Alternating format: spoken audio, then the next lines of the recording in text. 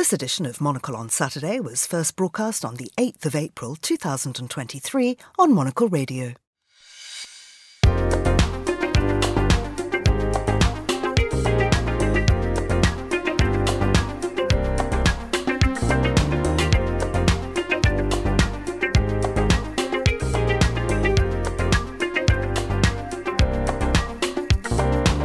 Hello, I'm Georgina Godwin, broadcasting to you live from Midori House here in London. This is Monocle on Saturday.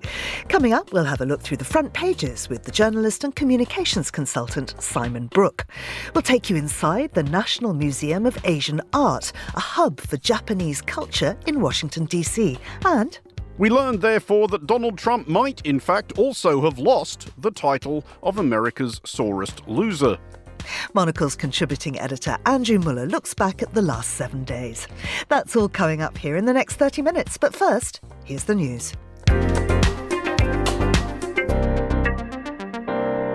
42 Chinese fighter jets briefly crossed the sensitive median line of the Taiwan Strait today as China began drills around Taiwan in anger at President Tsai Ing-wen's meeting with the Speaker of the US House of Representatives. The 3-day drills, announced the day after Tsai returned from the United States, had been widely expected after China condemned her Wednesday meeting with Speaker Kevin McCarthy in Los Angeles. Meanwhile, China's Xi Jinping has given French President Emmanuel Macron an unusually lavish welcome on a state visit, which some analysts see as a sign of Beijing's growing offensive to woo key allies within the European Union to counter the United States. In Israel, an Italian tourist was killed and 5 people were wounded in a car ramming in Tel Aviv on Friday that came hours after 2 Israeli sisters were killed in a shooting attack in the occupied West Bank. The attacks, after a night of cross-border strikes in Gaza and Lebanon, added to heightened Israeli-Palestinian tensions following Israeli police raids in Jerusalem's Al-Aqsa Mosque this week. And Ukraine's first deputy foreign minister is due to visit India on Monday and will seek humanitarian aid and equipment to repair energy infrastructure damaged during Russia's invasion, the Hindu newspaper reported today. India, which holds the presidency of the G20 bloc this year, has declined to blame its old ally Russia for its invasion of Ukraine and has sought a diplomatic solution whilst boosting its purchases of Russian oil. And that's your Monocle Radio News. Well, let's have a flick through some of the day's papers now with Simon Brooke, the journalist and communications consultant. Good morning to you, Simon. Good morning. It's Easter. Well spotted. And in Christian tradition, that means lamb, it means Easter eggs, and it also means chocolate bunnies. And that's the most important thing, isn't it? Exactly. So, yes, a very interesting and serious piece of analysis here in South Africa's Daily Maverick, opinion polling looking at how people eat an Easter bunny. So they managed to interview 28,000 people. Goodness knows that many people were willing to confess their Easter bunny eating habits. But apparently 59% eat the ears first, but only 4% go for the feet.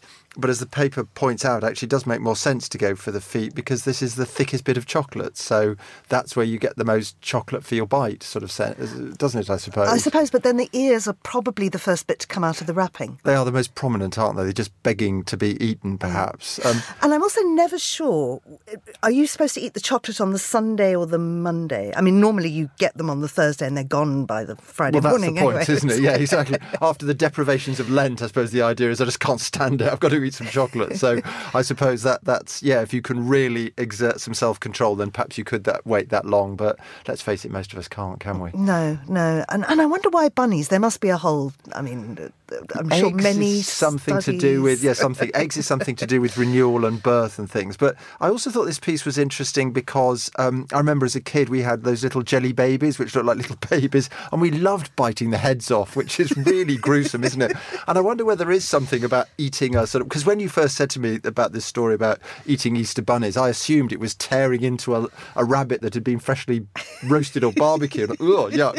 But perhaps there is something tying into harking back to our animal pasts when we would have ripped into a real life bunny or a real life, not child, but piece of flesh or whatever. And so we can sort of do it now safely with chocolate. I don't know. Is that the psychology behind it? Perhaps. Of course, this is a deeply symbolic time of year in many, many religions, certainly in Islam and in Judaism, where today is Passover. But although apparently I'm told that a new study is just coming out that says Exodus didn't happen. Right. Which means that, thousands of years of celebrations. Most of it didn't literally happen, did it? Well, I'm sure religious leaders can find a way around it, can't they? But it is a very, very significant time of year in so many religions. And of course, we've seen it all kicking off in Israel. A very interesting piece here from the Jerusalem Post, an opinion piece on what Netanyahu is doing to Israel now. Yeah, exactly. So their columnist, Pamela Peled, has been in London. She says, I love London in the springtime, I love London in the fall. But on a recent trip there, I love nothing at all, she says. Great West End plays didn't do it for me. David Hockney's glorious immersion exhibition brought me to tears. Calorific cream teas were none of the usual delight. And she said she spent so much time checking Ynet, which is an Israeli news site, and exactly this is because of the changes that Benjamin Netanyahu is trying to bring about, reforms he would call them, in Israel. And of course, as you say, you've got meanwhile the violence that has erupted partly because Ramadan and Passover. It's one of those years when the two have coincided. But I just thought it was an interesting sort of exploration of what it's like to be an expat or even to go on holiday or work abroad when the people running your own country look like villains or idiots, and you're feeling the need to sort of defend them, or sort of enjoying being abroad, but at the same time your heart is breaking because of what might be happening in your home country. I mean, we in Britain, some of us had the similar experience with Boris Johnson and Liz Truss, and I know American friends, talking to other Americans as well, had something similar with Donald Trump and even some of Joe Biden's missteps and things. But yeah, it's a sort of lament really about what it's like to go abroad when, as I say, so much seems to be going wrong in your home country. Absolutely. She says, as she writes, Netanyahu and his wife Sarah have 60 rooms at the Savoy. She says, I guess our taxes are paying for that, as well as the non-kosher food. Our hypocritical, heredity-placating prime minister is said to have wolfed down. It's a real stinging indictment of Netanyahu. And as we heard in our headlines, of course, a lot of violence going down in Israel right now. Yeah. The other big story that we've been reporting in our headlines is Emmanuel Macron in China with Xi Jinping. Now, the FT has a big piece on this. Yeah, exactly. The FT headline, Tea with Xi, and Macron gets personal touch. And I think what's interesting about this is the paper points out that Beijing is exploiting European disunity. The fact that Ursula von der Leyen and Emmanuel Macron went together to try and show some European unity in the face of China's aggression, and to try and use that unity, I suppose, as a sort of leverage tool to get China to be a little bit more helpful to the West in terms of the conflict in Ukraine. And it's interesting, Ursula von der Leyen has sort of taken a tougher approach, whereas Macron has been more emollient. They've been playing this kind of good cop, bad cop routine, if you like. But as I say, the paper sort of makes the point, really, that any attempt by Macron de Leyen to demonstrate this European unity has failed. And they quote a number of analysts and experts. John Delory, who's a China expert with Yonsei University in Seoul, who says that Xi's strategy is Macron is coming with his hands outstretched, so they're embracing him. Von der Leyen is articulating the harder European position, and they're trying to put her out into the margins. So another analyst quoted in the Financial Times says it looks like Macron misplayed his hand. So a lot of opportunity, a lot of potential here, but it does look as if Xi has actually won against the West in this particular case. And I know that that's a story we'll be looking at in some detail next week. Now, from late March to mid-April every year, Washington, D.C. turns itself into a magnet for something other than politics. Cherry blossoms, once donated by Tokyo's mayor, adorn the tidal basin and attract flocks of tourists from around the world. It's also a time to shine a light on Japanese art and culture culture more generally.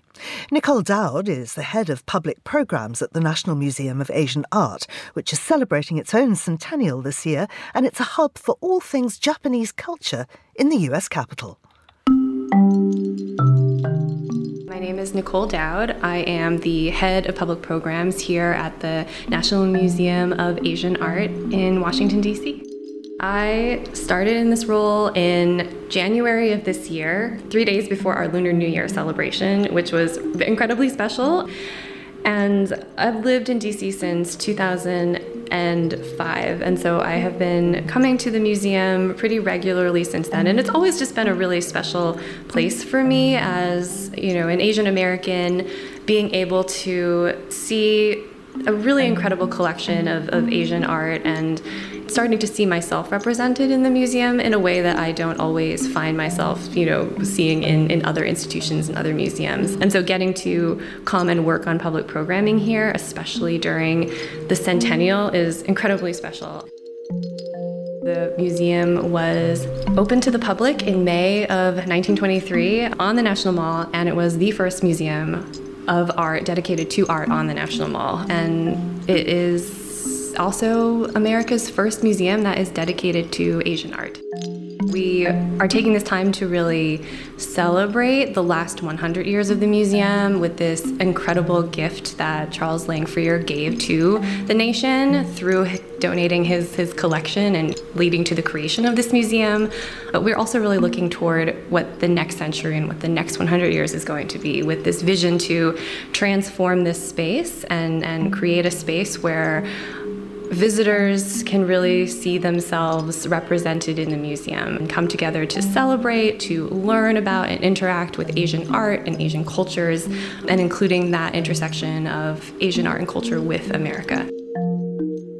I think everyone who has lived or works in an arts and culture space in DC knows that March and April are going to be cherry blossom season, whether that is, looking forward to the National Cherry Blossom Festival, running 10 miles amid the blossoms. And so it is really a special time.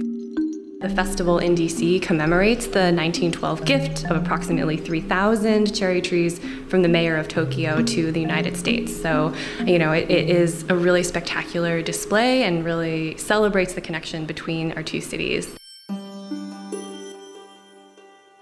I think everyone was paying attention to the official cherry blossom watch, coming down for peak bloom and to celebrate the Cherry Blossom Festival citywide. But we had a huge visitorship that day. Over 10,000 people came to visit the museum to see the collections. And actually, right before peak bloom, we opened a really special exhibition called Io's Happy Rainbow Hell. And it is the first ever exhibition dedicated to the artist's work at a museum in the United States. Io was born in 1931, and he lived in New York and moved there in the 1950s. He then became a member of the avant-garde Fluxus movement. He is also a living artist, and so it's really incredible that his work is represented here in the museum. As part of the Cherry Blossom Festival here at the museum, we welcomed the award-winning Yumi Kurosawa trio, and she's an incredible koto player, which is a really iconic Japanese stringed instrument, and her compositions actually include more traditionally Western instruments like the violin, but then also including percussion elements as well. So, that is, to me, a really, really fantastic intersection of Japanese music and culture and performance with more traditionally Western instruments. We have a collection of Japanese art in the museum. Actually, fun fact, Charles Lang Freer's first Asian art purchase was a painted Japanese fan. And so he was constantly inspired by the beauty of Japanese paintings and ceramics and of Buddhist paintings, metalwork, and sculpture. And so in total, the collection of Japanese art in the Freer and the Sackler galleries comprise more than 15,000 objects spanning 4 millennia, including modern and contemporary works. So that, I think, is something that people don't always realize about the museum. And so a lot of our programming around cherry blossom season really highlights the Japanese works in the collection. In addition, we have a total of 6 current exhibitions on Japanese art in the museum, everything from Rinpa-era screens to Rinpa paintings and Buddhist calligraphy. So we encourage everyone to come and experience Japanese art. So May of 2023 marks the official 100th anniversary of the museum, and it also coincides with Asian Pacific American Heritage Month, and so it is just a perfect time for us to really celebrate our centennial year while also looking at the next 100 years. And so from May 1st to May 14th, we will have programming every day in the museum, including cooking demos, lectures, panel discussions, special curator-led tours, performances. K-pop sensation Eric Nam and Indian-American singer-songwriter Raveena will be headlining a concert on May 13th that we are super, super excited about. And really, I think for us, they're representing a new generation of Asian and Asian-American performers and like a true representation of the next centennial for us. And that's Nicole Dowd there, talking to us from Washington, D.C. about the National Museum of Asian Art and their very exciting programme that they have planned. Now, of course, Washington, D.C., the centre of political power too, and politics is looking particularly ugly in the United States at the moment. Still with me in the studio is journalist and political consultant Simon Brooke. Simon, we know, of course, that Trump appeared in court this week. It was a huge, huge media circus. I also watched an interview with Stormy Daniels, who is at the heart of the storm. Completely unintended, I assure you. But she came across as such a kind of level-headed, clever, sassy, funny woman. I thought she was great. Too good for Donald Trump in many ways. Well, yeah. What was she thinking? No, absolutely. Well, I don't know. Ka-ching, perhaps. I'm not sure. But I was interested to note that apparently searches on Pornhub, which apparently I know nothing about, but is a pornographic internet site. You know, searches for Stormy Daniels have gone up 32,000% since Tuesday when Donald Trump was arrested. So. Is she making money out of that? Well, somebody seems to, but yeah, certainly. Well, good on her. Yeah, why not? Yeah. Absolutely. And I mean, she has so many wonderful quotes. But in fact, it turns out that the Stormy Daniels thing may not be the biggest problem for Trump, because we're looking at the New York Times here, and they're examining the next legal threat, which they say is probably Georgia. Yeah, and this is perhaps the bigger one. Exactly. This is Donald Trump's that famous, infamous phone call. I need you to find me 11,700 votes. So, yeah, according to the New York Times, the Fulton County District Attorney's investigation looks like there could be a decision point coming on this, and this will pose fresh challenges for federal prosecutors considering charging him in connection with the other major incident here, the attack on the Capitol on January the 6th, 2021.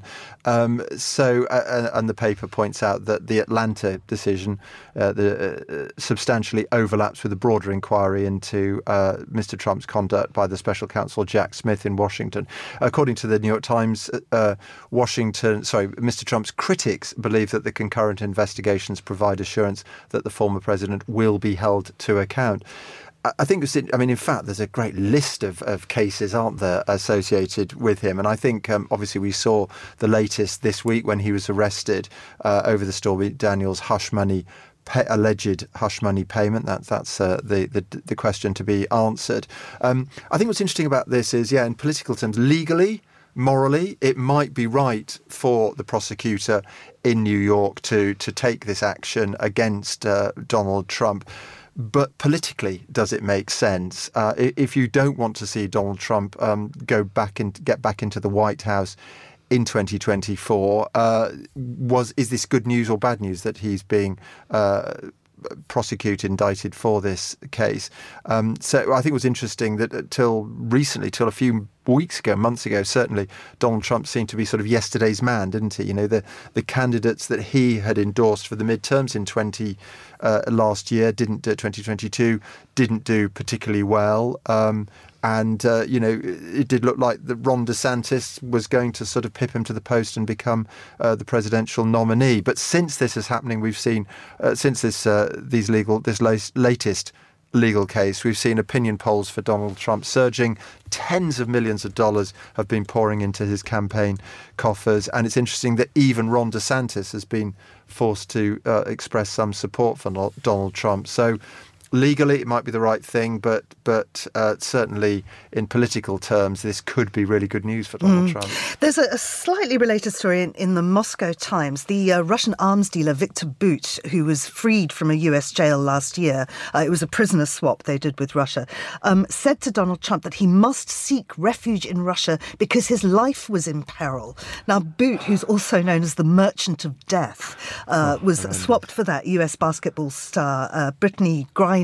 Yes. And he says the Biden administration will not stop just by dragging you through the court or prison industrial complex. They would sooner end your life than let you stand in their way. I think that might be overstating it. Slightly. But unfortunately, well, it is a message that many Trump supporters, especially the more vigorous Trump, avid Trump supporters, you might say, would want to hear this. This is part of this whole narrative, isn't it? That the establishment, the deep state, whatever, is out to get our man. So first of all, they fixed the election results. Then they tried to, the corrupt political courts and legal system tried to get him. And I suppose, this is perhaps the next stage, that the state will take him out, perhaps in the way that Putin takes out his which clearly informs Bout's thinking. Yeah, absolutely. Yeah, exactly. If it happens there, will it happen in the US? I mean, another high-profile litigant we've seen in court recently was, of course, Gwyneth Paltrow, who, as well as being an Oscar-winning actress, runs the wellness brand Goop. And there is a fantastic story coming out of Australia, the Sydney Morning Herald. Online wellness claims are often utter bunk. Here's how to spot a fake.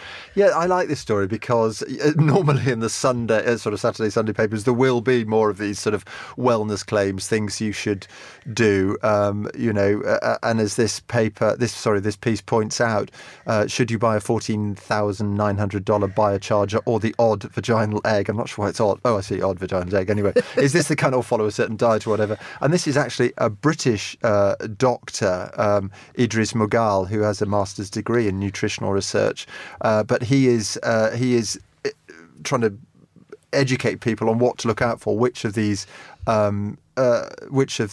ideas might add up, might have some sort of medical, scientific backing behind them, but also which are just nonsense. And actually, given that so much of this stuff comes out of TikTok, it's interesting to know that he's known as Dr. Ids to his 1.6 million TikTok followers and 176,000 Instagram followers. So it's interesting that so much of this stuff, as I say, comes out in social media, and he seems to be balancing it on social media itself, providing some useful and sort of informative scientific insights. Absolutely. Simon, I think it's hilarious that we started this programme with Easter eggs and we're ending with vaginal eggs. I would suggest that you don't... Full circle. You don't confuse the two. I'll try not to. Simon, Brooke, many thanks for joining me on Monocle on Saturday. Monocle's springy April issue includes our retail survey. Here we rate the retailers, CEOs and shops improving the cities they call home. We tour a New York bookshop that's starting a new chapter and meet the CEO reviving Helsinki's best department store. Elsewhere, we visit a Spanish enclave bordering Morocco, head to the runway for the final Boeing 747 delivery in Washington, and hit the dance floor in Barcelona. You'll also find plenty of fashion tips in our annual style survey, plus plenty of travel and hospitality picks to put a spring in your step this season. Order your copy of Monocle's April issue today or subscribe to get instant access online.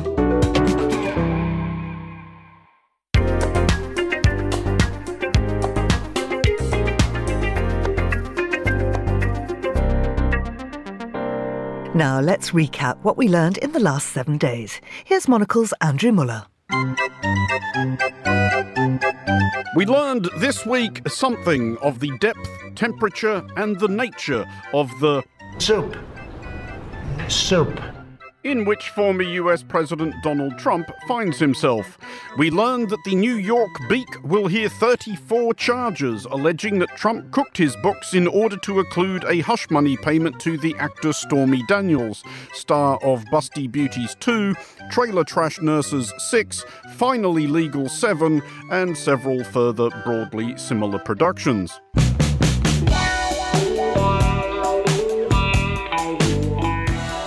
Yes, all right, grow up.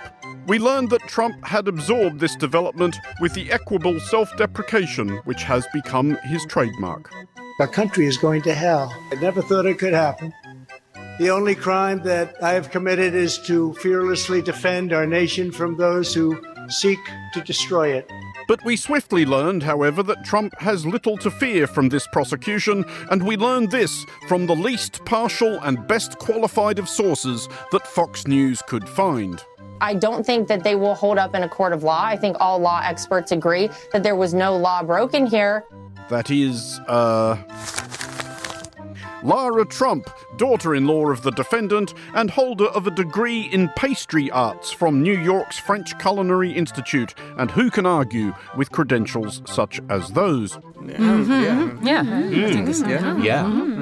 But we learned that Trump could actually do worse by way of legal counsel, and indeed arguably is. And we learned this when his actual attorney in this case, Joe Tacopina, was asked about a social media posting in which Trump had depicted himself swinging a baseball bat at the head of Manhattan District Attorney Alvin Bragg. That picture was not him swinging a baseball bat. I mean, if you want to distort the facts, go right ahead. I want to address that. Yes, it is. He wasn't swinging a baseball bat at anyone's head. That was a picture of him showing off an American-made bat. So we learned that sinister incitement to violence against an elected official and pure-hearted promotion of locally made produce is very much one of those tomato-tomato propositions.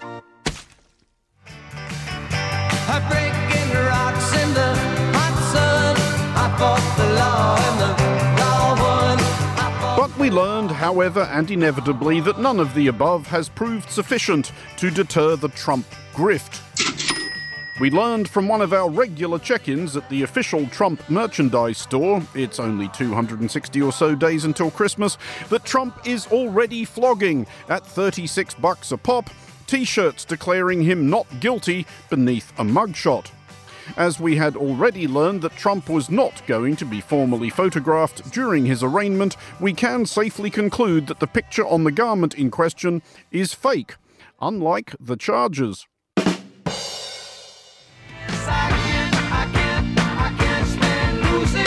Moving along with both reluctance at abandoning this bountiful seam of material and the reassurance endowed by the knowledge that there will be plenty more where it came from, we learned that Trump's famously philosophical attitude to defeat has attracted adherents, notably conservative Wisconsinian Judge Justice Daniel Kelly, who lost an election to the Badger State Supreme Court to his liberal opponent Janet Protasewicz and decided to pass on the option of conceding gracefully. I wish that in a circumstance like this, I would be able to concede to a worthy opponent. But I do not have a worthy opponent to which I can concede. Ooh. There was more. This was the most deeply deceitful, dishonorable, despicable campaign I have ever seen run for the courts. It was truly beneath contempt. But beyond that, broadly fine. We learned, therefore, that Donald Trump might, in fact, also have lost the title of America's sorest loser.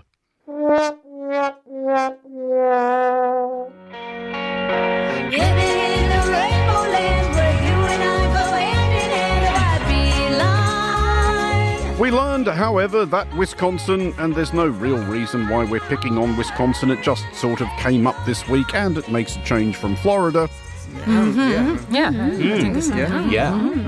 We learned that Wisconsin is having a normal one on a couple of fronts.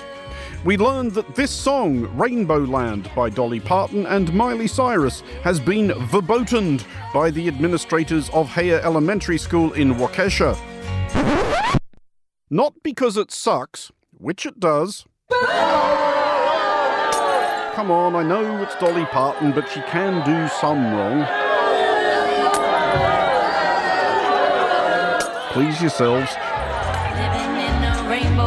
We learned that Haya Elementary's first graders were forbidden from singing Rainbow Land because the lyrics are controversial. We learned when we looked it up that they're just not. What they actually are is a suggestion so guileless as to verge on the actually inane that we'd maybe all be a bit happier if we judged others a little less. Something to that effect. But we learned that we simply cannot have children exposed to sentiments such as these. Who knows where it might end? Righto, enough of that before it corrupts any passing youth.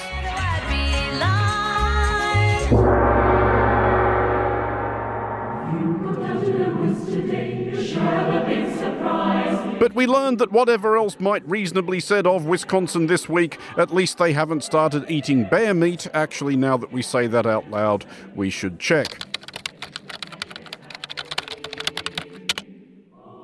Yeah, should have seen that coming. We learned, anyway, that Japan has added to its legendarily bizarre array of vending machines a contraption at the railway station of Senboku in Akita Prefecture, which dispenses bear meat at 2,200 yen per serving.